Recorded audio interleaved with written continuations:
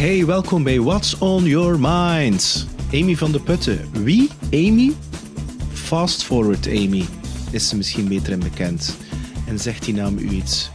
Sommigen noemen haar de Bentley van de business coaches in België. Fantastische madame, echt waar. Het is al heel lang dat we iets probeerden in te plannen. Ik denk zelfs over een jaar. En het is eindelijk gelukt om elkaar te kunnen spreken. Het is een uur geworden vol fantastische inzichten die zij gekregen heeft door gans haar carrière en gans haar leven. Geniet van Fast Forward Amy. En by the way, het zou wel een keer kunnen zijn dat er zelfs nog een deel 2 komt. Geniet ervan. Bye bye! Welkom bij What's on Your Mind met Peter Snauwaert. Elke week vertelt een gast over zijn of haar verhaal. En dat verhaal kan jou inspireren om je leven in handen te nemen. Kijk eens aan. Dag Amy, again. Dag Peter, blij dat ik hier mag zijn. Goedemorgen, middag. Ja, goedemorgen, middag. Nu, waar gaan we beginnen? Ik ga eens beginnen met een heel simpele vraag.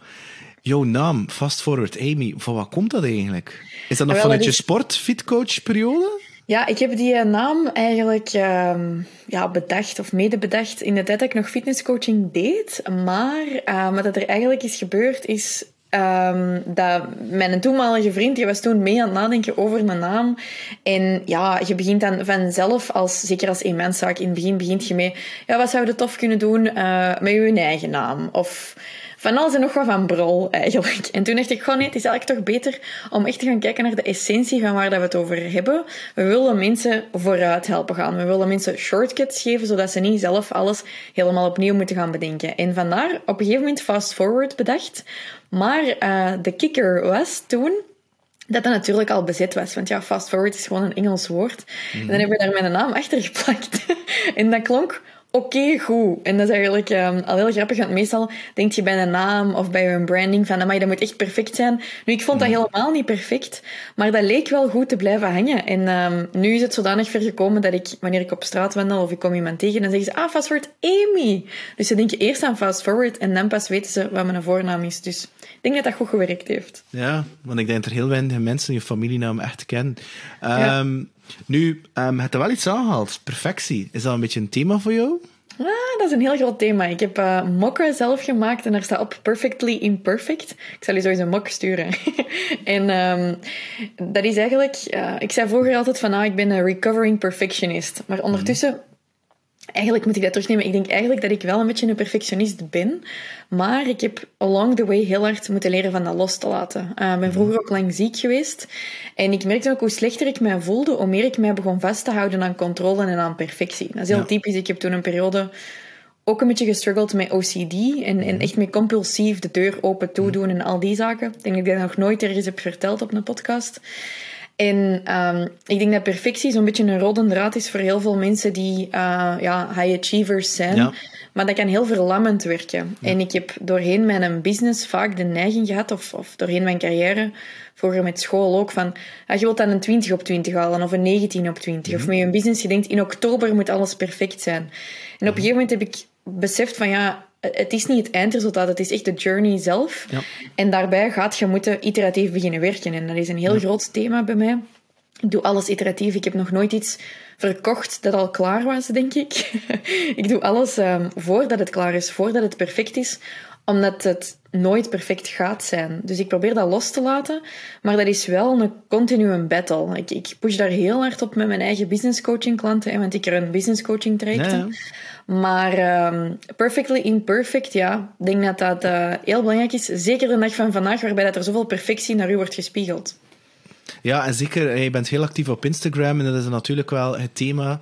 Nu, je hebt het zelf gezegd, ik weet niet of ik het ooit opgevangen heb, maar ik heb gehoord dat je zo wat beschouwd wordt als de Bentley van de business coaches. Amai? Ik denk dat ik heb dat niet uitgevonden. Hè. Ik heb dat ergens gelezen, dat was dan niet op jou. Ik weet niet van waar dat komt, maar... Dus nu, die perfectie, dat is toch waarschijnlijk, vermoed ik, een assumptie, een thema die ook bij jouw klanten continu terugkomt, omdat en dat is hetgeen wat ik alleszins zie, is dat heel veel mensen door die perfectie, die drang naar die controle, dat tegelijkertijd een bepaalde angst om naar buiten te komen is, en dat ze bang zijn, wat gaan de anderen nu zeggen dat het niet perfect is? Ik had dat ook, ik geef dat eerlijk toe. En het kan altijd beter. Mijn branding is onlangs ook veranderd. Kijk, ik heb net mijn design nog gedaan, voor de branding van de thumbnails nog wat te veranderen. Het kan altijd beter, maar ik vermoed dat dat inderdaad ook een thema is waar je eigenlijk mensen ook wel bij helpt. En dat de belangrijkste blokkade is, niet het product of de service van jouw klanten, maar wel dat die ervoor zorgt dat ze geen actie ondernemen of kunnen groeien naar dat volgende niveau. Ja, absoluut. Ik heb eigenlijk momenteel ben er zelf heel veel bezig met, momenteel met mijn klanten, over uw waarde. Hè? Want uw perfectie, dat is eigenlijk iets waar dat je aan vasthoudt, omdat je voor de rest niet genoeg weet. Dus mensen denken, het moet super perfect en super professioneel zijn. Maar dan denk ik, wat zijn nu eigenlijk mijn eigen waarden? Mijn waarde is niet perfectie. Ik heb waarden zoals abundance, overvloed. Ik wil overvloedig alles delen, behind the scenes laten zien.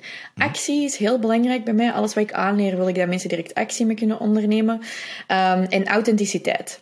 En die authenticiteit, dat wil nu eenmaal zeggen dat ik 5 minuten of langer te laat was in deze meeting. Vind ik niet leuk. Dat mijn kantoor een rommel is. Dat er daar nog een doek op de grond ligt, waar ik nu naar ben aan het kijken. En die authenticiteit wil zeggen dat zelfs als businesscoach, waar dat je zelf eigenlijk hoort te laten zien hoe het moet, ook laat zien wanneer het minder goed gaat. En ik ben eigenlijk beginnen werken rond die perfectie met mijn klanten, want ze zeggen mij bijvoorbeeld, met posten op Instagram of met een branding maken, ik vind dat heel moeilijk. Ik maak van alles in Canva, ik zet het klaar, dan begin ik aan die captions en toch wordt het niet gepost. En ik had dat vroeger ook. Ik had keiveel posts die ik dan maakte en die dat eigenlijk nooit het licht hebben gezien. En bij mij is dat pas veel beter beginnen worden, eigenlijk raar maar waar, toen ik met andere mensen ben beginnen werken in mijn team. Want toen moest ik ineens zeggen, dit zijn de templates en ga maar. En ineens heb je niet meer alleen jezelf om controle over te houden, maar heel veel mensen. En je wilt niet gaan micromanagen. En toen ben ik moeten wegstappen van elke week een andere viral template te maken voor mijn quotes. En heb ik dat echt moeten laten gaan. En dat heeft mij toen heel hard geholpen van, kijk, weet je, het is goed genoeg, het is consistent, het zal wel goed genoeg zijn. En als je je begint te focussen op goed genoeg, gaat dat beter en beter. Maar als je een beetje een type A person bent, dan weet je ook dat als je al een perfectionist bent, is je eigen goed genoeg nog altijd iemand anders dan 160%. Ja, dat is. Dus dat is eigenlijk jaren geleden echt ontstaan met mij en ook mijn businesspartner bij Alpha Vrouwen, Jessica. Dat we op een gegeven moment echt een fotoshoot deden. En toen deden we dat nog allemaal zelf. En ik was toen fitnessfoto's aan het maken. Dus van elke oefening wou ik foto's. En ik wou dat helemaal met zo'n witte achtergrond. Heel belachelijk, als ik erop terugkijk. Want dat was eigenlijk heel veel tijdsinvestering waar ik nooit iets aan heb gehad. Maar dan waren we die foto's aan het maken en we hadden echt 200 foto's of zo om te trekken. Ja, wat doet je dan? Wilt je dan elke foto perfect? Nee. Dus wij zijn toen beginnen roepen naar elkaar, want er was nog een vriendin bij van, oké, 80-20, oké, deze is 80, let's move on. Vanaf het 80-mijlpunt bereikt zeggen wij, let's move on. Dus hoe is dat nu bij mijn klanten? Ik zie die paralyzing fear van, het is niet perfect genoeg, want mijn collega's doen het beter. Want ik zou nog beter kunnen, dus ik ga het niet doen. Dus dan ga je niet posten. Ik heb dat ook. Ik denk, ik maak een lanceringsplan, maar ik zal toch nog ergens in mijn hoofd wel nog een beter idee hebben. Ik zal nog even wachten tot ik dat idee heb om dat plan op punt te zetten. Maar dat plan bijsturen is veel gemakkelijker dan dat plan van 0 nog opstarten. Dus je moet eigenlijk gewoon alles al opstarten en bijsturen along the way. En ik denk, wat er daar heel hard bij helpt, is you don't just have one shot. Dus die perfectie... Ja. Weet je wat? Trouwen, dat gaat er waarschijnlijk, misschien hopelijk, 1 keer doen. Je kind voor de eerste keer... Ja, een tweede keer trouwde ik. Of 2 keer. Allee, of 3 keer, Peter. Weet je? You have always a new day to start over. Hoeveel zaken zijn er die dat je maar 1 keer doet? Niks. Dus je kunt je programma's opnieuw runnen, je kunt je Instagram-posts opnieuw doen. Die keigoeie quote, die dat je net niet mooi genoeg vindt, post die over 4 weken nog eens, in nog een mooiere versie. Ja. Maakt niet uit. Dus, en is het ook niet dat je... Ik weet dat dat een beetje SM-achtig klinkt, maar... ik weet dat je dat wel tegen kan. Ja. Ik ben al blij, ik vind dat leuk. Maar dat is zo... Wij zien die pijn als iets... mijn gsm staat zo niet af. We zien pijn als eigenlijk iets negatiefs. Hè. En die perfectie... Maar tegelijkertijd is dat... Als je achteraf... Ik weet dat je nu een rally gewonnen hebt. Kan je dat zien met champagne spuiten? Of toch een fles vasthouden en een beker? Met je papa... moest je nu die rally gewonnen hebt, moest je nu gewoon toe... Wat was dat trouwens? Was dat in België dat je dat Ja, dat was die in rally? Ardennen, ja. En Dardenne, stel je nu voor, dat je, ik weet niet, was dat in Derby of zo? Wel, of wat was Peter, dat? dan moet ik je al iets toegeven. Ja? Ik ben nu extreem slecht in geografie. Dus ik zeg nu Dardenne en ik denk zo in het zuiden van België, ik ben co-piloot, maar ik zit altijd in een boek te kijken. Op de kaart heb ik geen idee waar oké, we zijn maar goed. geweest. Oké, laten we nu nemen de Ardennen. Maar moest ik je nu zeggen, Amy en Business Dad... ben eventjes de naam van je papa Vincent, vergeten. dat is oké, zo. Vincent van de Putten. En ik zeg van, kijk, Vincent en Amy, hier, welkom in de Ardennen. Hier is de trofee, je hebt gewonnen. Maar ik bedoel, geef toch toe? Je denkt dat toch geen ruk aan had hem? Nee. Want het is nu net die journey, die spanning, van gaan we het aan, gaan we het niet aan, die fuck-up of niet. En het zijn die kleine details, die spanning. Allee, ik bedoel, ja, de Titanic zinkt, maar het is toch heel dat verhaal ervoor en die het hem interessant maakt. Ja, absoluut. En ik ben En eigenlijk... is dat ook niet met dat perfectie? Ik bedoel, met die... Is daar ook geen analogie achter? Dat eigenlijk, dat je dient te leren dat uiteindelijk die journey is en dat je achteraf, als je dan effectief iets gedaan hebt dat ervan geleerd, hebt dat bijgestuurd en dan kan je terugkijken en denken van, tja, ik denk dat je nummer 115 zit van podcast.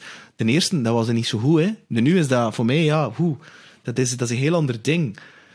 Maar je moet er wel door die progress, door die eerste. Ja, en dat is progress beats perfection, is wat ze zeggen. En ja, mijn eerste podcast was niet super. Uw eerste podcast zal ook niet super zijn geweest. Maar dat is nog steeds wel mijn meest beluisterde. Dus als ik die nooit had gemaakt, dan zou dat nooit mijn meest beluisterde zijn. Allee, ik lieg. Mijn tweede podcast is mijn meest beluisterde, want dat ging over zelfvertrouwen. Mm-hmm. Maar heel veel mensen denken, ik ga het uitstellen en ik wacht tot het perfect is. Maar in alle eerlijkheid gaat je nooit perfectie bereiken. En je gaat pas progress bereiken als je het zet aan het doen. En ik vind dat grappig ook dat je dat zegt van die trofee. Want ik zou dat inderdaad niet leuk vinden. Net zoals dat je ook zou kunnen vals spelen op die rallies. En dan zou ik het ook niet leuk vinden om te winnen. Maar ik herinner mij nog, als student, tiener in het middelbaar, ik heb altijd heel veel gewerkt. Ja, dat is waarschijnlijk verbaasd en ik werk nog steeds veel. Ik doe ook mijn werk echt super graag. En ik werkte toen altijd op woensdag en op zaterdag in een schoenenwinkel voor kinderen. Heel veel van geleerd. En als ik ging shoppen met mijn vriendinnen, en dan gingen we naar de Zara en zo, op ons 16, ik had altijd het meeste geld van iedereen. Ik kocht ook altijd het meeste van iedereen. Maar ik kocht dat met mijn eigen verdiend geld. Mm-hmm. En veel van mijn vriendinnen, die kochten dat met hun zakgeld of gekregen geld. En ik vond die voldoening van dat te kunnen kopen nog zoveel leuker, omdat ik dat zelf had verdiend. En als ik geld kreeg, ja, dat ze dat ook heel snel terug vergeten. Dus ook nu die resultaten halen waar dat je hard voor werkt, dat is leuk, want je voelt ook, en dat is dan misschien too performance-focused, maar je voelt ook dat je dat echt verdiend hebt. En wat ik nu aan ben aan het werken is eigenlijk weten dat ik het verdien, ongeacht van hoe hard ik werk. Ja. Want dat is dan ook weer een thema dat terugkomt. Hè? Ja, want uiteindelijk... Ik ken ook mensen die heel veel geld verdienen en die het vinden dat ze het niet waard zijn.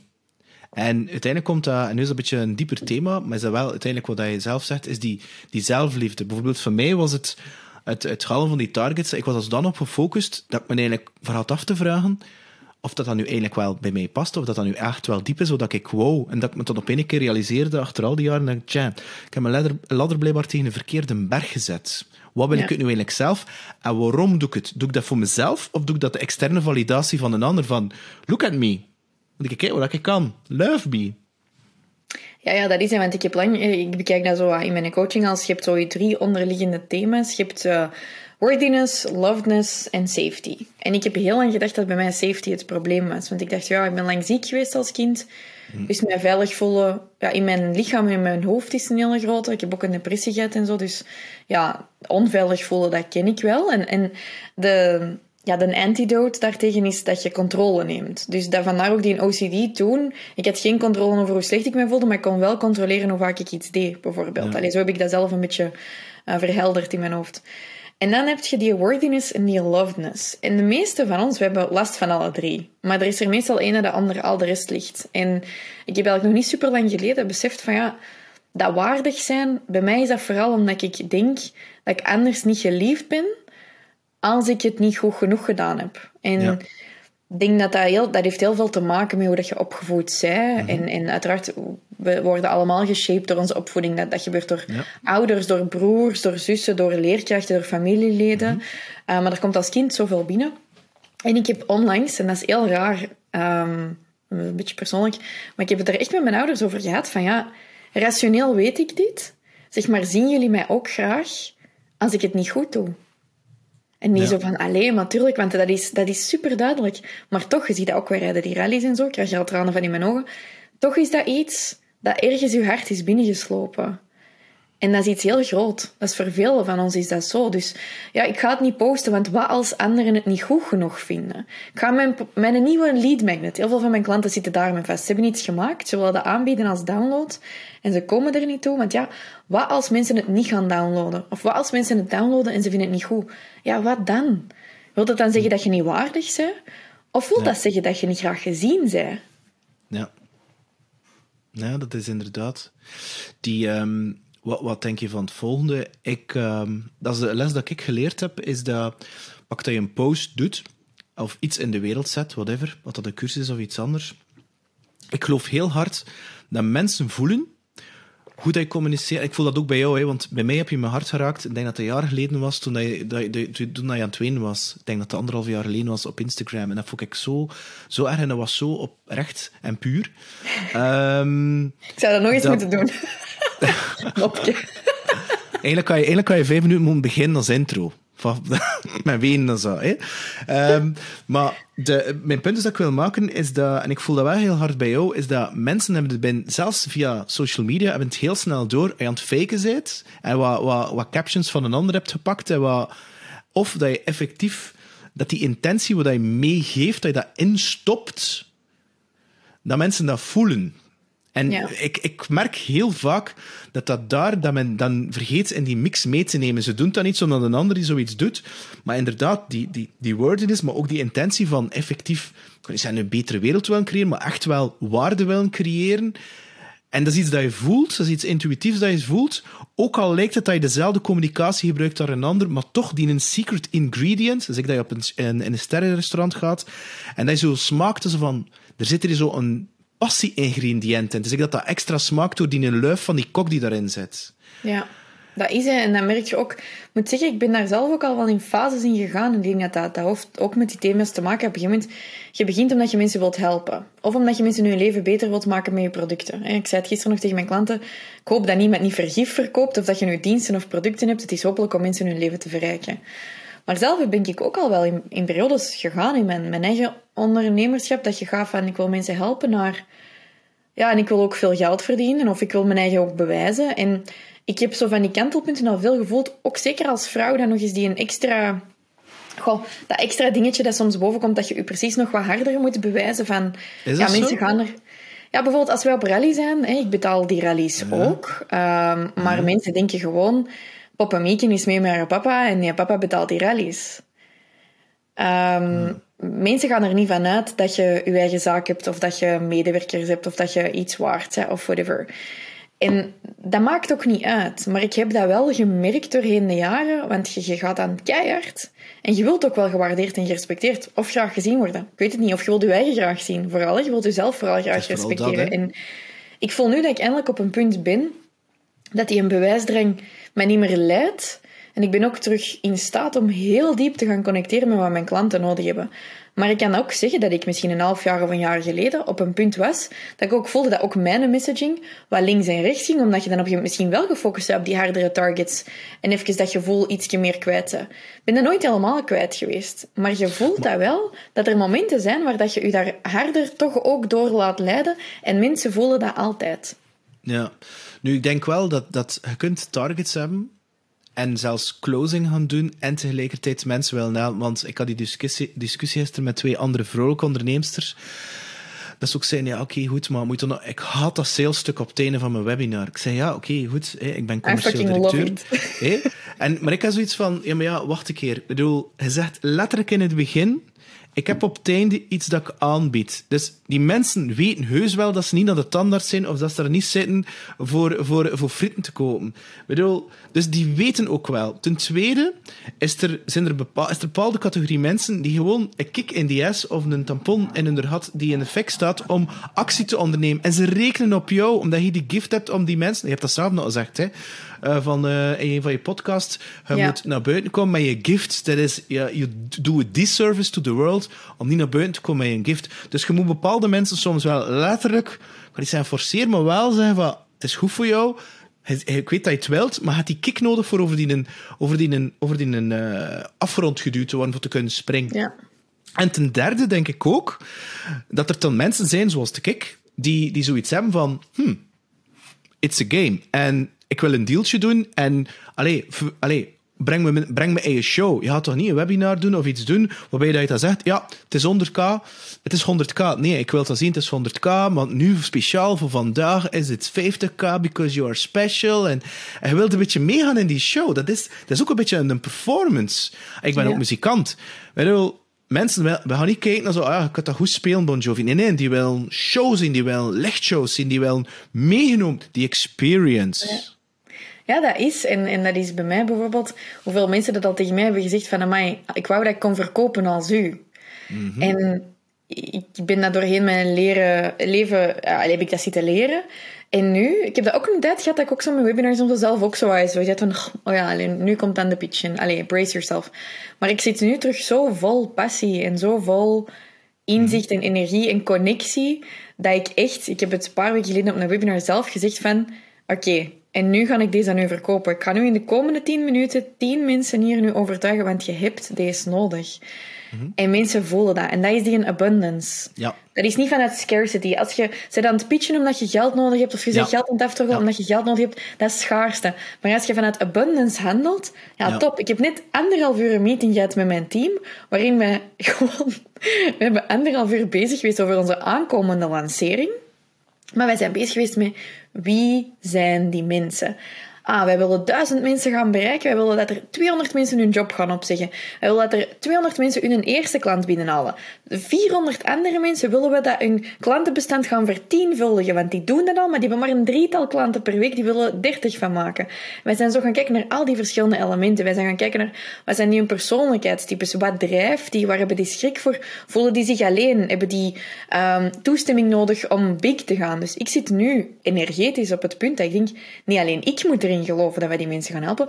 Heel mijn team en mijn eigen klanten, die moeten allemaal weten dat wij die mensen gaan helpen. Want dat is het ook zo. Want wij veranderen mensen hun leven. En dat is onze rode draad. En ik heb het hier staan op mijn notes. We hebben er straks opgeschreven voor de boodschap dat wij gaan geven aan mensen is, you can do it. You're allowed to do it. You have permission to be big. You are supported. You're not alone. You have the power to make true impact with your unique gift. Dat zijn de 4 clues waar dat wij mee zijn vertrokken in onze meeting. En dan is dat niet moeilijk voor mij om te verkopen. Nee. Nu, wat hij daarnet wel zegt, en ik ben volledig hetzelfde, is dat je hebt het woord energetisch. Wat ik een beetje voel, is dat je... Ik ben ook van die strekking. Hè. Ik bedoel, je hebt het rationele, mentale stuk. Maar je hebt dan zo die laag eronder, die energetische laag, wat je eigenlijk aan het doen bent. Ik had het heel speciaal formuleren, is eigenlijk met je team een soort mastermind energie. Ja, een groot ding aan het creëren bent, waarbij je letterlijk een veld aan het creëren bent om inderdaad x aantal mensen daarin op een hoger, als ik dat zo mag zeggen, niveau of een hogere trilling te gaan brengen. Dat energetische, zit daar een randje spiritualiteit. Zeg je daarmee bezig? Of is zoiets... Dat is grappig, want dat is heel hip de laatste tijd. Allee, is dat zo? Ja, dat begint hyper en hyper te worden. Okay. En ik ben daar wel en niet mee bezig. Ik ben daar eigenlijk heel hard mee bezig. Jessica, mijn beste vriendin, die zegt van, jij hebt een hele korte lijn met het universum. Die is daar zelf wel heel hard mee bezig. Ik ben daar eigenlijk altijd mee bezig en al heel mijn leven, maar ik doe dat niet bewust. Okay. Ik denk dat ik er op mijn 10 jaar of zo mee ben begonnen. Ik heb toen, veel mensen vinden het bullshit, maar whatever. Ik heb toen The Secret gezien, die film. Ja. En ik ben dat toen beginnen beseffen van hoeveel power dat er is. En doorheen mijn leven ben ik beginnen beseffen van, als ik mij iets inbeeld of ik focus mij op iets, dan gebeurt dat ook zo. En dat is gegaan van op mijn 17 iemand op mij verliefd laten worden.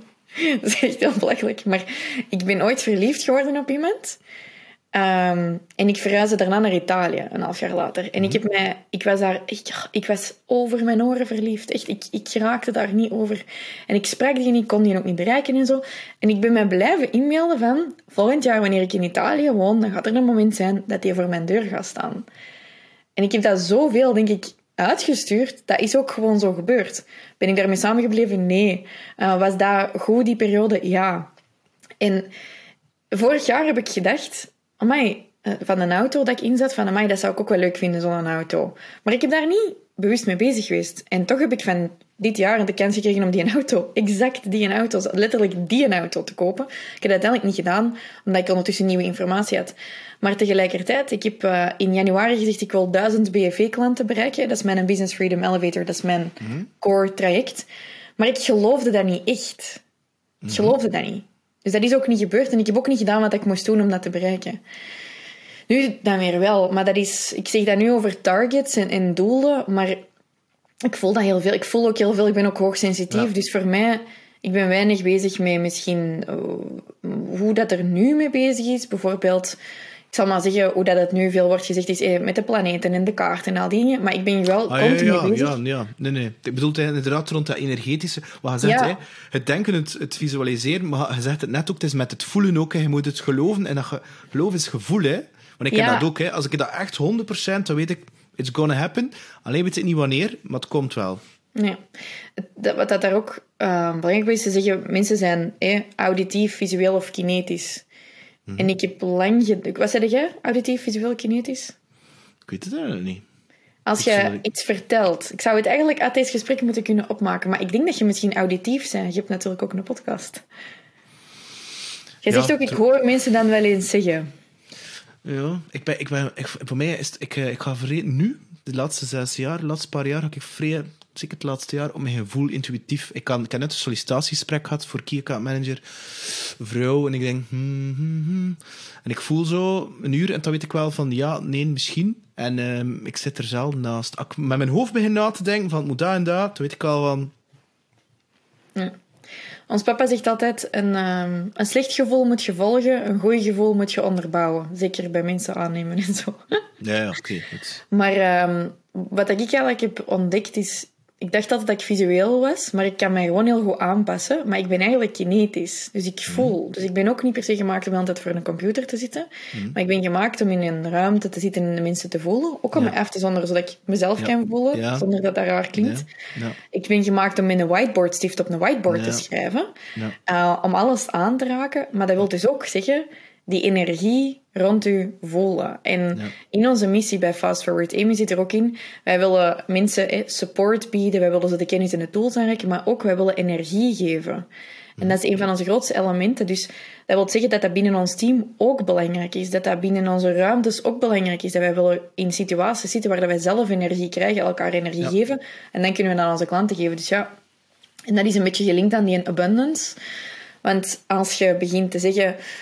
Ja, we willen een fantastische ervaring aanbieden aan onze klanten, maar we gaan zelf keihard beginnen besparen, dan is daar een mismatch. Dus ja dat is in veel delen van mijn leven aanwezig, maar tegelijkertijd zoek ik daar niks over op of ik lees daar niks over. Dat is eigenlijk wel waar. Maar je zegt wel, ik ben daar niet bewust mee bezig, maar je zit er wel bewust dat die energie bestaat en dat je dat kan mee werken natuurlijk. Hè? Ja, ik ben daar... Je hebt zo in de verschillende fases van als je iets nieuws leert. In het begin ben je onkundig en onwetend. En dan word je wetend, maar onkundig. Ik denk dat ik dat gewoon onbewust heel de tijd doe. Ja, maar dat is omdat je onbewust bekwaam en omdat het zo second nature is voor jou. Ja, ik denk het ook. Omdat ik er vroeg mee ben begonnen als kind, denk ik. Ja. Tegelijkertijd heb ik dus die afgelopen weekend een rally gewonnen. Ik heb die 1,5 jaar geleden gedaan. Toen waren wij na de eerste nacht tweedes of derdes. En dan heb je heel veel druk, want we wouden die rally winnen. En die nacht heb ik niet geslapen. Ik heb de hele tijd gedacht van, ik hoop dat ik geen fouten ga maken, Ja, ik heb een fout gemaakt. En daarna, wij zijn 10 kilometer fout gereden. De afgelopen rally zal er onbewust nog wel een stem zijn geweest bij mij van geen fouten maken. Maar ik heb die misschien 3 keer heel vaag gehoord en ik heb die altijd gewoon platgeduwd. Mijn stem die zei, I can do it, I can do it, I can do it. Ik heb alles wat ik nodig heb om deze te kunnen. Ik weet hoe dat deze moet. Ik heb dat heel de tijd blijven herhalen, dus ik heb zelfs geen ruimte gelaten om aan die fouten te denken. Ziet? Nou, dat is het, hè. Maar dat is zo'n essentie om die stem in je hoofd die je dingen wijs maakt. En de meeste mensen geloven dat gewoon letterlijk. Hè? Ik ben er niet goed in of dit of dat. Hè? De zelflimiterende gedachten. En dat is het andere ding natuurlijk. Hè? En dat je dan inderdaad zoiets voelt opkomen en dat je dan zegt van ja, nee, ik kan dat doen. Ik ga dat hier doen. En dan voel je die kracht uit jezelf komen en je voel je van ja, oké, dat is maar een gedachte die toevallig bij mij binnenkomt, maar het gevoel wie dat ik echt ben, hè, die zelfliefde, die zelfwaarde, we're going to make it fucking happen, hè, gasten. Ja. Dat gaat hier gebeuren, hè. Ja. Nu, Amy, iets dat me triggerde was, er is ook een film rondgekomen, of een documentaire rond het feit dat je ook ziek bent geweest. Een paar keer, ook de depressie. Als je daarop terugkijkt, kan je daar nu naartoe kijken als iets positiefs, als een soort gift, als iets dat je van geleerd hebt, iets dat je nodig hebt om te staan waar je nu staat? Ik denk dat wel. Ik heb 2 grote zaken meegemaakt, denk ik, in mijn vroegere leven. Is namelijk dat ik ziek ben geweest en dat ik ook wel wat financiële moeilijkheden rondom mij heb gezien. En die hebben mij wel geshaped in wie ik nu vandaag ben. Nu, niet iedereen vindt dat leuk als ik dat zeg. Mensen vanuit mijn omgeving, want die hebben zoiets van, dat klinkt heel negatief. Maar voor mij is dat heel positief. Ik heb geleerd om heel goed om te gaan met cijfers, heel goed om te gaan met financiën. Ik weet ook hoe belangrijk dat mijn energie is en mijn omgeving en alles wat ik voel en om te luisteren naar mezelf. Ik loop mezelf nog wel regelmatig voorbij, dat weet jij ook. Maar ik denk wel dat dat net de zaken zijn die mij toestaan om nu hier te staan. En om andere mensen te kunnen begeleiden op mijn leeftijd. Want op je 28, mensen begeleiden soms van in de 50. Of een team te managen dat grotendeels ouder is dan dat je zelf zei. Ja, dat is niet per se evident, maar ik denk dat ik gewoon op een vroege leeftijd bepaalde ervaringen heb opgedaan die mij nu daartoe in staat stellen. Ja. En je zegt het zelf, 28 jaar jong, ik ben 46, dat is maar een paar jaar meer. Hè. Als ik terugkijk naar mijn 28, dan was ik echt wel... ik dacht letterlijk dat de zon uit mij had scheen. Ik bedoel, ik was toen wat de omgeving noemde super succesvol als verkoper en al van die toestand. Intussen heb je een heel groot bedrijf opgebouwd. Het had uiteindelijk allemaal zelf verwezenlijkt, ook in mijn team. Maar hoe hou je het dan eigenlijk je ego in check? Want er zal op een bepaald moment had ook je huis cash zelfs betaald, dacht ik.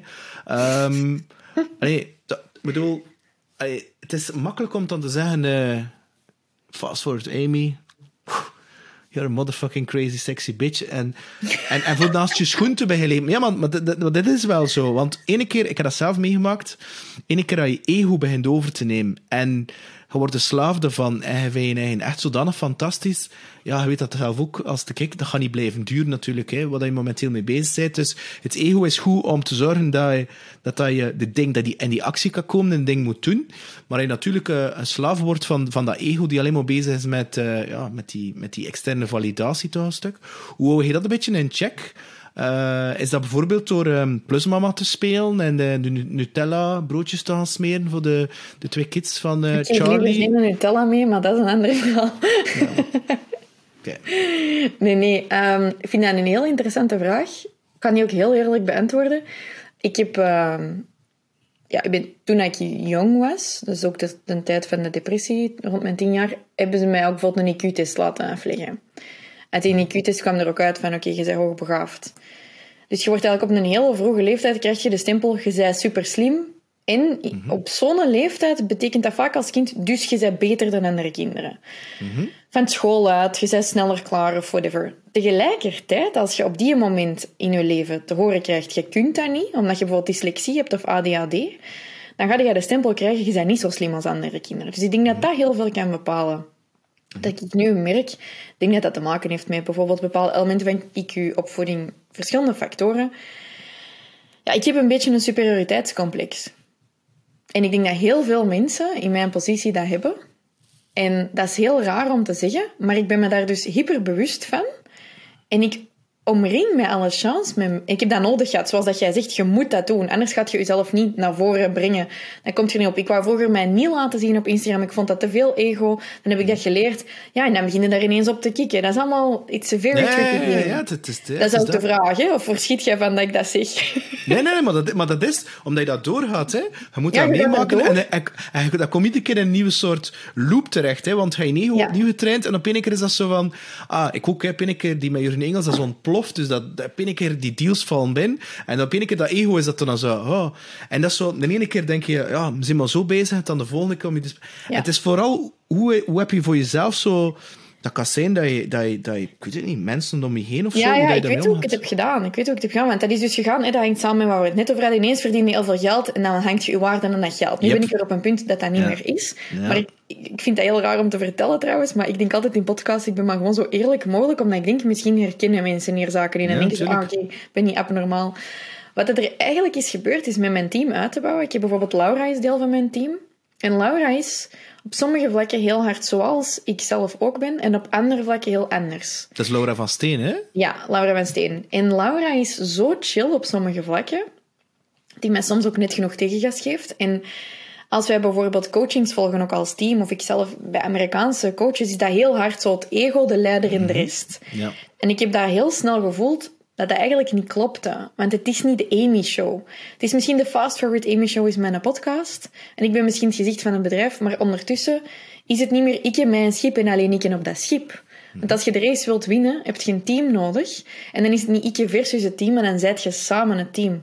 En dat is afgelopen jaar voor mij de grootste oefening geweest. Mijn grootste uitdaging is om niet meer te zeggen ik en jullie, maar wij. En om dat niet alleen te zeggen en mijn woordgebruik te veranderen, maar om dat ook effectief te voelen. En dat gaat elke dag beter en beter. En ik denk dat ik daar een beetje uit ben geraakt, humbled, denk ik. Want ik denk dat ik heel veel momenten heb waar ik mijn ego wel te hard laat leiden. Pas op, dat moet ook, hè, om deze te kunnen doen. Want natuurlijk. When push comes to shove, moet het even knallen zijn. Hè? Dat is die dominantie, dat is dat rode. Hè? Dat is die actie, het is dat. Maar het is wanneer... Het is de verschil tussen dat je een slaaf zit van je ego of dat de ego jouw dienaar is. En als je dat weet hoe dat werkt... Ik denk dat ik dat de laatste jaar heel erg heb geleerd, is gewoon dat je je ego het niet mocht laten leiden, maar de core van je message echt. Ja. En dat wil zeggen, heel hard je ego laten varen. We hebben daar ook coaching sessies rond gehad met mijn papa bijvoorbeeld, met heel het team. Zelfs heel stom, maar als je bijvoorbeeld een naam van een project bespreekt en dat iedereen zegt, nee, ik wil deze naam, ik wil die naam, en dan gewoon zo, er is een voorstel, kunnen we daarmee leven? Het is niet perfect, maar kunnen we daarmee leven? Kan iedereen zijn ego laten varen en kun je beslissingen maken voor het bedrijf? In ons geval hebben wij Bluewell, wat dat overkoepelende vennootschap is, geschetst als een zeilboot. En iedereen heeft een rol op die zeilboot. Maar dat moet allemaal op elkaar afgestemd zijn. En dat zijn key rollen. Iemand staat aan het stuur, iemand anders is de kaart aan het lezen, iemand anders is met de katrollen bezig. Ik zou echt eens moeten gaan zeilen, dat ik weet hoe dat deze werkt, Peter. Maar dat is lang geleden, dat was mijn heel klein zeilbootje. En toen was ik 16, ook verliefd op de zeilleerkracht. Dus kijk, dat is zo een thema. En momenteel weten wij heel goed, die een boot iedereen moet weten naar waar we zijn aan het gaan. Om te beginnen. En dat vond ik ook heel moeilijk, om die visie te kunnen poneren. Want ik ben enerzijds zo van alles wij, en tegelijk denk ik, ik moet genoeg richting geven. Dus ik ben daar elke dag over aan het bijleren. Maar ik heb dus van de week besloten, ik ga niet meer zeggen dat ik dat moeilijk vind. Ik ga niet meer zeggen dat ik dat niet kan of zo. Ik kan dat en ik ben daarin aan het groeien. En ook dat ego, ik denk dat dat nu stilletjes aan in balans is. Maar als het niet voor de mensen rondom mij is... Ik snap het dat mensen soms grootheidswaanzin krijgen. Maar het moment dat je een beetje grootheidswaanzin krijgt... Ja, dan rijd je fout in een rally. Ja, vanaf het moment dat je denkt... Ik kan dat te goed of beter als de rest of zo... Dan rijd je fout. Dan gebeurt er iets. The universe will keep you in check. Ja, dat is. Nu 28. Moesten we... Hij had in Antwerpen gestudeerd, dacht ik, hè? Ja. En... We gaan terug in de tijd en we gaan naar Antwerpen, voordat je voor de Universiteit van Antwerpen staat. En we drinken een pintje, of iets anders, want ik drink eigenlijk geen alcohol mee, of champagne. Wat zou je dan vertellen tegen je 18-jarige zelf? Wat je nu weet en dat je toen niet wist? Goh, er is veel dat ik zou kunnen zeggen. Dat heeft te maken met de zaken die ik net zei, zoals you are not alone and you have permission to be big en al die zaken. Maar op die moment, bij mij wil dat zeggen op mijn 19, na mijn jaar Italië, net beginnende aan een universiteit van Antwerpen, ik zou eigenlijk vooral dan zeggen dat connecties heel belangrijk zijn. Als we het dan even praktisch bekijken. Ik heb te weinig... Sorry? Netwerk dus. Ja, ik heb te weinig... Ik heb op TUNIF in het begin vooral heel hard gefocust op... ik moet goed studeren, ik moet door die examens geraken en die wiskunde was keimoeilijk en ik had daar schrik voor. En... Ik denk dat ik daar een beetje te rationeel in heb gestaan en dat ik beter op die moment wat meer had gevoeld. wat dat er speelde bij die anderen. Want ik voelde mij ouder. Ik voelde mij toen een beetje beter en verder staan. Ik was ook een jaar ouder dan de anderen, omdat ik al een jaar Italië had gedaan. Dus ik heb daar toen heel veel last van gehad, van nee, ik volg mijn eigen pad. En misschien had ik toen al kunnen leren beter te voelen wat dat er bij anderen speelde en zo. Nu, ik heb dat toen gedaan met mijn klanten. Ik had dan fitnesscoaching klanten en zo, dus...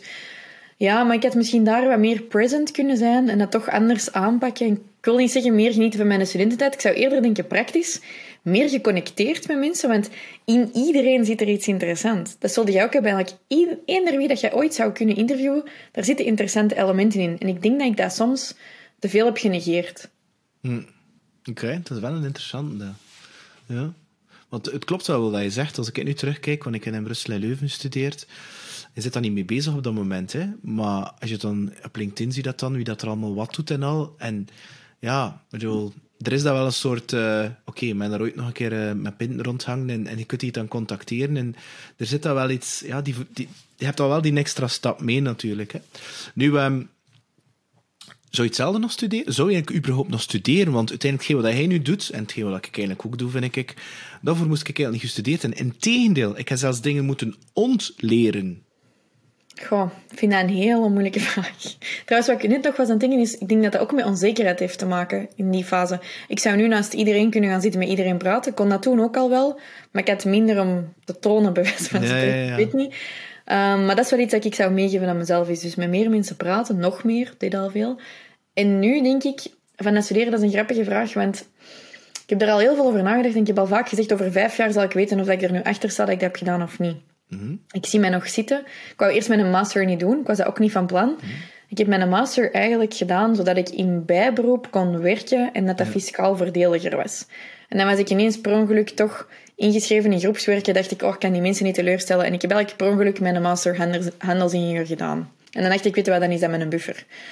Beetje een raar verhaal.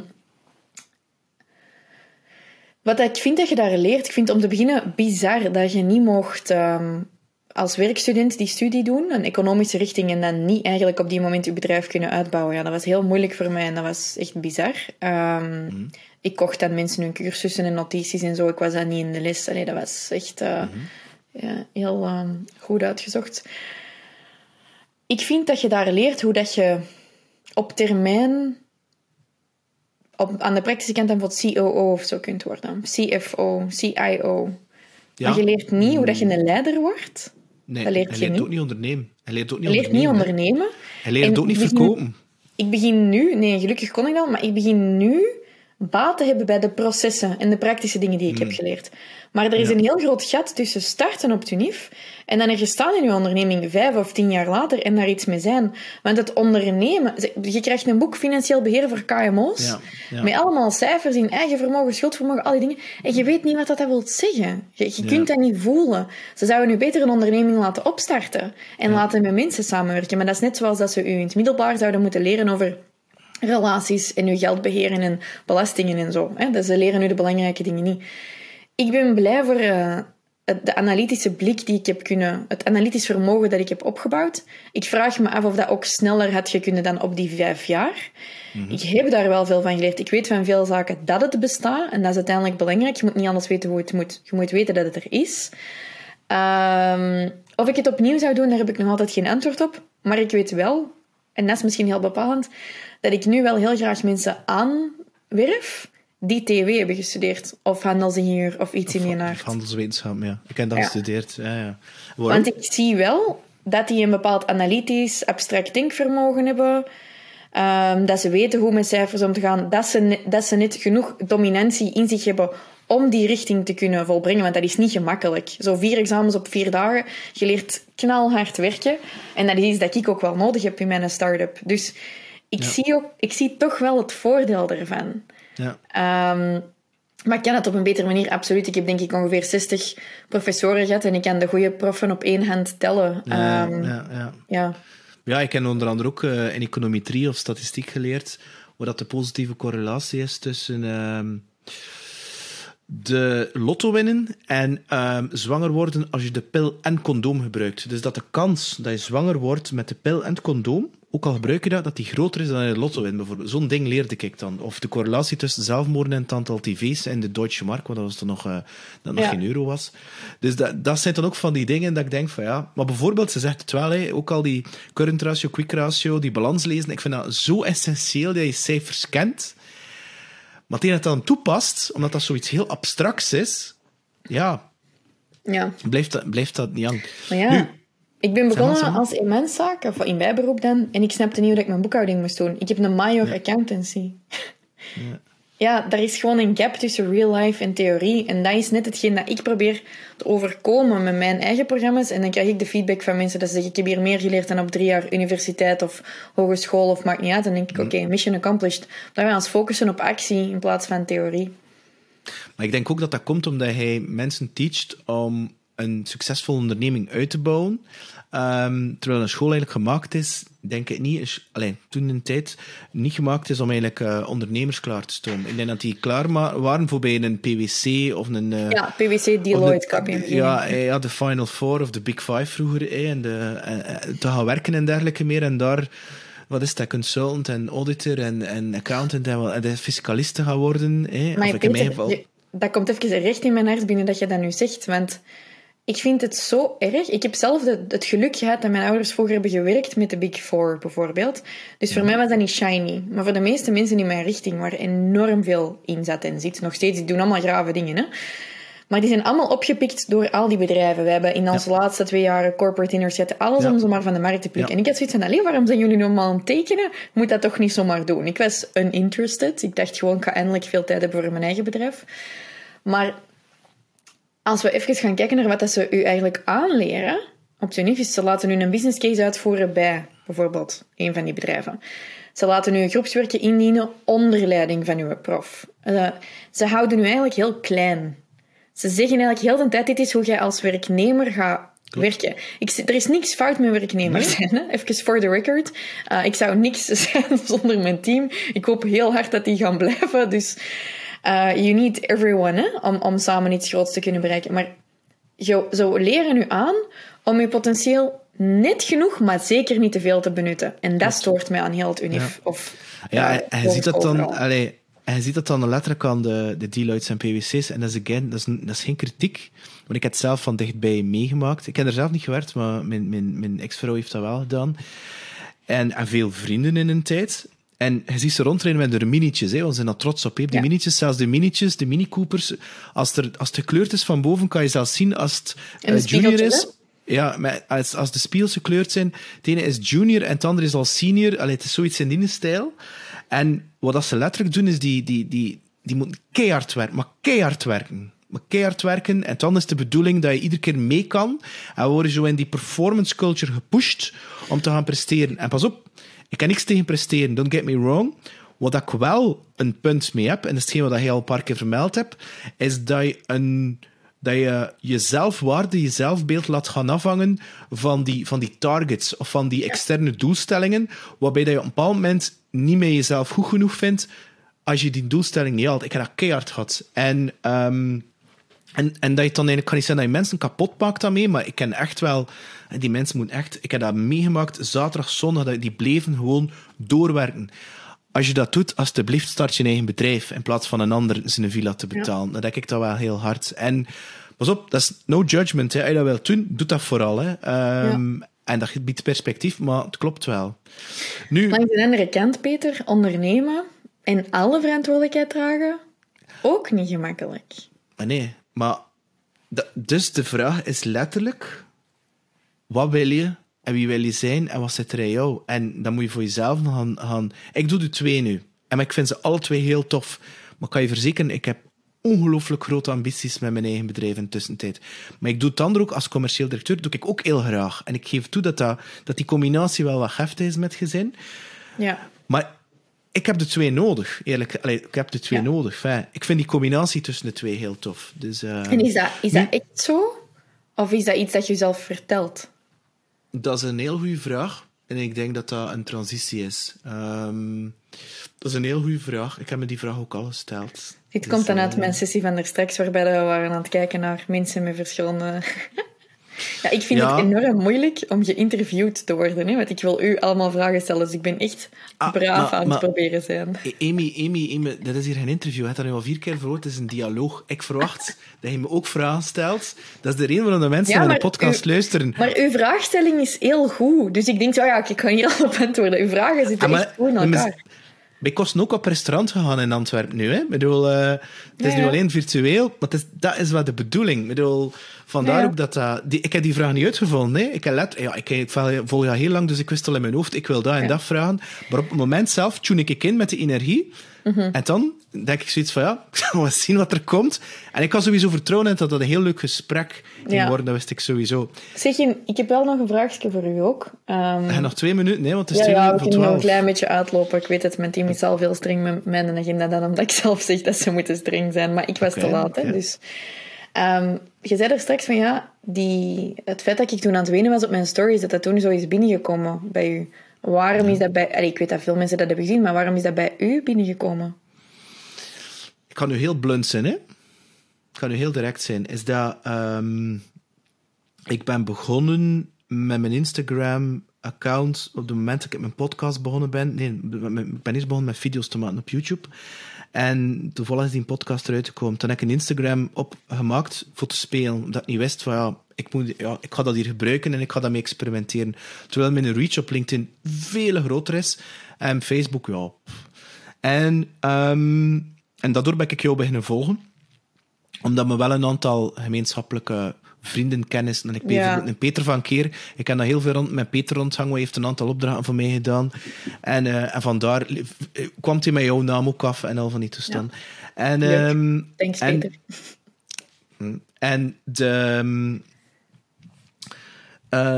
Dus ben je beginnen volgen. En ik weet niet hoe dat komt, maar ik heb zo wat een aversie voor als het er te perfect uitziet. Dan heb ik zoiets van... It's too good to be true. Ik heb graag zo mensen... Omdat ik ben zelf niet perfect. En voor mij, als het er perfect uitziet, die afgelektheid... Zo kennen wel, die verkopers met hun chique kostuums aan, met hun schoentjes, met hun naar gelegd, zodat je zo echt denkt van... Zeg je nu van plastic of zo? Ik bedoel, en je geen Piet, omdat je ken bent of zo. En... Ja, natuurlijk ben je jou te volgen en het zag er echt gewoon ongelooflijk goed uit. En ik denk zo, die doet hier gewoon alles perfect. En toen ben ik bij je beginnen opvallen dat je zo ook dingen begint delen dat niet zo perfect ging. En dat was een van die momenten, en dat was bij mij zo die klik als van, damn, maar dat is wel fucking authentiek. Je kunt altijd de high stone en het er veel die dat doen, hè, zo van, met hun bling bling. En hij toonde letterlijk van, gastjes en vrouwen, als je dat wilt... Maar dat moet je er ook bij nemen. En I'm just only a human. Ja. En dat was bij mij hetgene die... Want dat is uiteindelijk heel de opzet van de podcast. Ik zeg wel, sales en marketing, entrepreneurship. Maar uiteindelijk komt het van... Doe iets met je leven. En die verhalen brengen van mensen die inspireren. En dat is niet dat dat een rechte lijn is. Dat is iets dat met obstakels gaat. En het is de bedoeling dat die obstakels overwint. Ja. En in die pijn zit er een bepaalde les. Maar je kan je ook laten tegenhouden door die obstakel. Maar gaat dat door en doe de fuck iets met je leven. Omdat ik net 6 maanden ervoor, of een jaar ervoor, bij de dokter zat. En mijn zoontje, of zoontje van toen 6 maanden, die... zat bij de dokter samen met mij en de dokter zei, Peter, en nog 3 maanden te leven, moest je dat niet laten weghalen en die melanoom. En dan, sindsdien heb ik wel zo heel hard zoiets, in combinatie met mijn neef die dan zelfmoord gepleegd heeft, op tweede kerst had ik heel hard zoiets van, fuck it, nu gaan we gewoon doen alsof dat de laatste dag is en we gaan nu alles doen wat we willen doen, ook al denkt de maatschappij, wat zijn je mee bezig? En daarom raakte dat bij mij zo, omdat ik zoiets anders van, wat verdomme, je moet dat wel maar durven tonen. Ik kan dat nu op dit moment niet zo heel zijn wenen op... doet er niet toe, wenen of emotioneel zijn op social media of in mijn podcast, alhoewel dat ik al veel meer privé dingen heb gedeeld. En dat vond ik... dat kan anders zijn. Voor mij werd dat heel verbindend. Ja.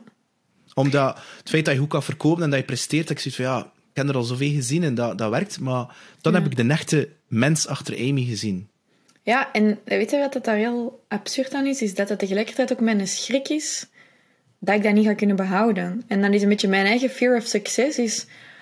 Wat als ik erin slaag om het perfecte beeld te leven? wat als ik erin slaag om niet meer soms overwerkt te zijn? Of om to not fuck up? En dat kan in C niet, want dan zitten we weer met die perfectie. Maar wat als dat zo is? En ik heb niks niet meer om te laten zien aan mensen waarmee ze zich kunnen verbinden, omdat ik te ver sta. En zou dat mij dan nu tegelijkertijd tegenhouden? Ja, maar Amy, ik ga je één ding zeggen. Zolang dat je met Charlie blijft, kan je één ding zeggen. Papa zijn is niet evident, want dat is de grootste... Mijn zoon is letterlijk mijn grootste boeddha, mijn grootste leraar. Plus kinderen, hè, wat ik ook meegemaakt heb. En dat klinkt nu heel taboe, maar ik ga toch zeggen... ik ga dat mensen echt mee tegen de scheen stoppen, maar dan is het maar zo. Als dat je eigen vlees niet is dat niet zo evident. En zeker niet als je dat nog nooit... Ik heb letterlijk 9 maanden kunnen uitkijken dat er daar zo een stuk vlees uit die vagina gevloept is. Maar dat is een proces. Je kunt daar aan wennen, maar op één keer ontmoet je dan een vent of een vrouw, dus een meisje. Hey, er komt nog een package bij. En die zitten in de leeftijd, als ik dat kan zien, ja, evident is dat niet. Er zullen nog tijden zijn waarbij dat op een keer dat je kop ontploft. Dat je zoiets zegt van wat komt dat hier nu op een keer? Dus ik denk niet dat die perfectie is. Het enige wat er wel is, Amy, is dat je een bepaalde peace of mind gaat hebben in je hoofd en dat je weet hoe dat je daarmee om kan gaan. En dat je dat kan teachen aan de mensen, dat is weer iets helemaal anders. Dus die veerkracht dat je gaat hebben. Ja. Zie je? En dus... ik vind het helemaal waar, maar ik vind het gewoon leuk. En dat is het fijne aan dit gesprek is... gesprek, geen interview, zie je? Ik denk nu alweer... ik moet toch nog weer eens terug wat meer behind-the-scenes foto's delen. Ik moet toch nog weer eens wat delen, want ik was bijvoorbeeld van de morgen... ben al 2 dagen heel vroeg opgestaan om 's ochtends nog te kunnen werken. En dan komt er zoiets bij mij boven, dat is heel dubbel. Want ik ben goed met time management, maar er zijn 2 bedrijven... en plus kinderen, en een nieuwe kat, en een vriend... en 2 ouders en mijn broers wonen allemaal niet in het land. En er zijn veel mensen that I love and that I respect. So there's just a lot. En dan komt daar zo wat bij van, je leert mensen zaken aan. En om dan die imperfectie te laten zien, there's a fine line. Laat je het zien dat je om 6 uur 's ochtends aan het werk waart? Tuurlijk, want ik ga straks een reel maken met verschillende stapjes van mijn dag. Ik moet trouwens u nog even filmen direct. En ik ga er zo timeslots op zetten van wat ik allemaal heb gedaan vandaag. En tegelijkertijd... people will always have something to bitch about. Ik ben er eigenlijk trots op. Ik had zoiets van de morgen van, weet je wat, dat zijn leuke dingen. En ik was eigenlijk heel blij. Ik heb daarna gesport. Ik vond het eigenlijk leuke dingen om te doen. Ik was blij met zoiets, gewoon een lijstje. Ik moest het warm water eens niet gaan uitvinden. Maar toch laten we heel veel imperfecties niet zien, omdat er continu die een highlight reel gefocust wordt online. Dus ik denk, continu die een trein blijven bijsturen. Continu blijven de real stuff delen. Ik denk persoonlijk, als ik dat kan blijven doen... dan blijf ik authentiek. Maar soms word je wel eens even afgeleid. Ja, maar dat is een beetje een link. Ik was naar de I Love Marketing podcast aan het luisteren vanmorgen en ik hoor dat continu terug. Is dat de content quality is altijd, dat is het allerbelangrijkste. Je productiekwaliteit, de video, weet ik veel wel, dat niet super is, maar die content quality. En als dat, zoals again, weer met die intentie dat je steekt in je cursussen en die love en die dedication en die passion erin, dat is hetzelfde. Ik bedoel, er is geen dag je kunt je gedachten niet gaan controleren. Je kunt ze wel sturen, maar dat is uiteindelijk heel de basisboodschap dat je wil geven. En er zullen altijd wel nieuwe obstakels op je pad komen. Ik kan je verzekeren, hoe dat ik terugdenk als ik 28 was en nu 46. Ik vind mijn eigen geen oude zak of zo. En tegendeel, ik voel me zelfs jonger.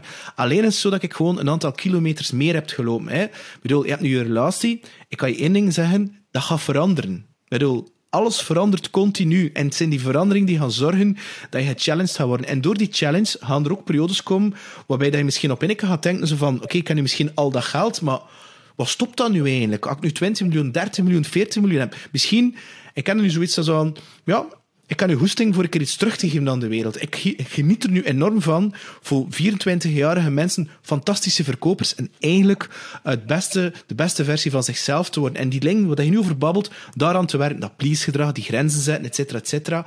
Al die dingen dat ik niet wist. En je gaat dat wel merken, dat ook voor jou, dat je op een bepaald moment... ga je zoiets zeggen, ik heb het nu allemaal bereikt. Het is nu tijd dat ik een keer echt naar een andere purpose, naar een andere missie gaan. En dat gaat, zelfs dat te kunnen delen, die inzichten zelfs die je vandaag gedaan hebt.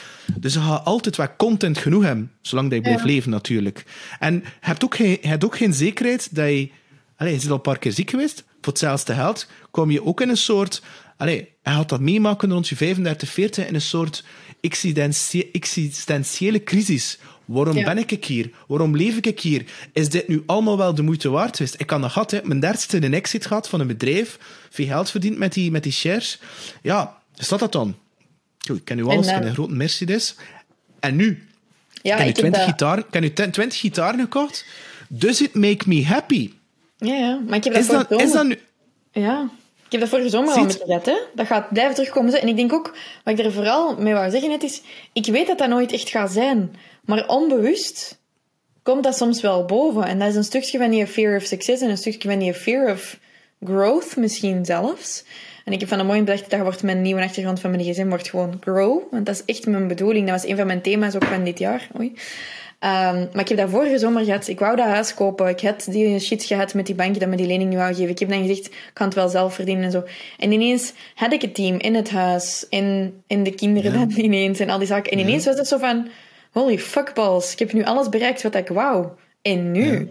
Ja, dat is erg, hè. Dat is naar de maan gaan. Ik heb dat ook gehad, hè. Op een bepaald moment zijn ze in de security business bij IBM. Ze zijn bij de top 5 van de wereld van verkopers. Ja, tof. En nu? Wat moet je nog doen? Zijn naar de maan geweest, keer terug. Ja, en nu? Op de Hense feesten gaan spelen? Ik bedoel, dus die iets anders te vinden die heel diep bij jou zit, waarbij dat er niks meer van externe validatie is en waarbij dat je een soort... dat je een reden... ik had dat vanmorgen nog gehoord tijdens slopen. Ik was heel vroeg wakker, ik was gaan lopen en ik hoorde... Het leven heeft eigenlijk totaal geen meaning. Dat heeft geen zin. Tenzij dat jij dat zelf zin en meaning aangeeft. Ja. Maar het is aan jou om dan een bepaalde meaning aan te geven. Als je vindt dat je verstoord bent door de moeilijke relatie met je vader, moeder, omdat je vader op een ander zin heeft of je moeder bedrogen hebt, of whatever. En je wilt dat verhaaltje blijven geloven dat dat een impact heeft op jouw leven en dat de meaning van jouw leven gaat veranderen... Dat is jouw keuze. Ik kan niet zeggen dat dat niet erg is, hè? Maar op een bepaald moment heb je wel de keuze om die meaning voor jezelf te gaan inleven. Want, ik vermoed dat je ook wil mama worden. Stel je voor, je neemt een eicel van jou, je smijt die samen met die van Charlie. Het komt er een jongen uit, je noemt die Peter, want dat is een sexy naam. En dan kun je zeggen, het is mijn kind, maar dat is eigenlijk jouw kind niet. Dat is het universum, dat is de aarde die het gedaan heeft. Het heeft toevallig een eicel met een zaadcel samengebracht. Ja.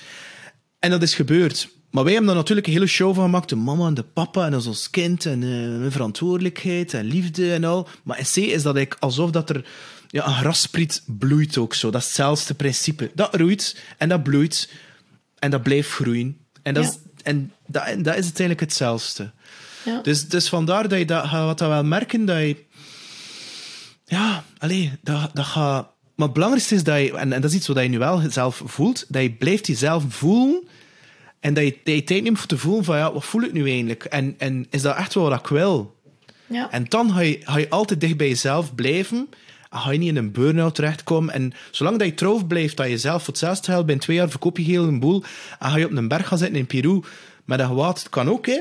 Wat dat ook ik weet totaal niet. Ik heb onlangs zo'n moment gehad dat ik opstond en ik dacht, ik weet eigenlijk totaal niet waar ik sta over 5 jaar. Eender wat kan gebeuren. Ja, en mij 2 jaar geleden zei, de podcast doen. Dat is dat zo? Ik ga met Amy gaan babbelen over spiritualiteit en iedereen denkt, serieus? Ik wil niet wat beter wat geld verdienen? Ja. Anyways, Amy, ik moet zeggen, ik vond het echt een super fantastisch leuk gesprek. Ik vond het heel gezellig. Ik wil graag zelfs nog eens terugkomen als je me nog eens wilt uitnodigen. Wel, ik ga eigenlijk zeggen, stiekem, ik wil dit niet in je mond leggen. Ik bedoel, een deel 2 gaan we zeker wel nog een keer doen. Ja, en misschien zelfs in een fysieke. Toen kom ik wel een keer naar Antwerpen. Dat is een heel goed idee. Bedankt alleszins. Peter hier. Dankjewel voor het luisteren naar opnieuw een boeiende aflevering van What's on Your Mind van een boeiende gast. Laat me vooral weten wat je ervan vindt en subscribe via piercegrow.com. Dankjewel. Bye.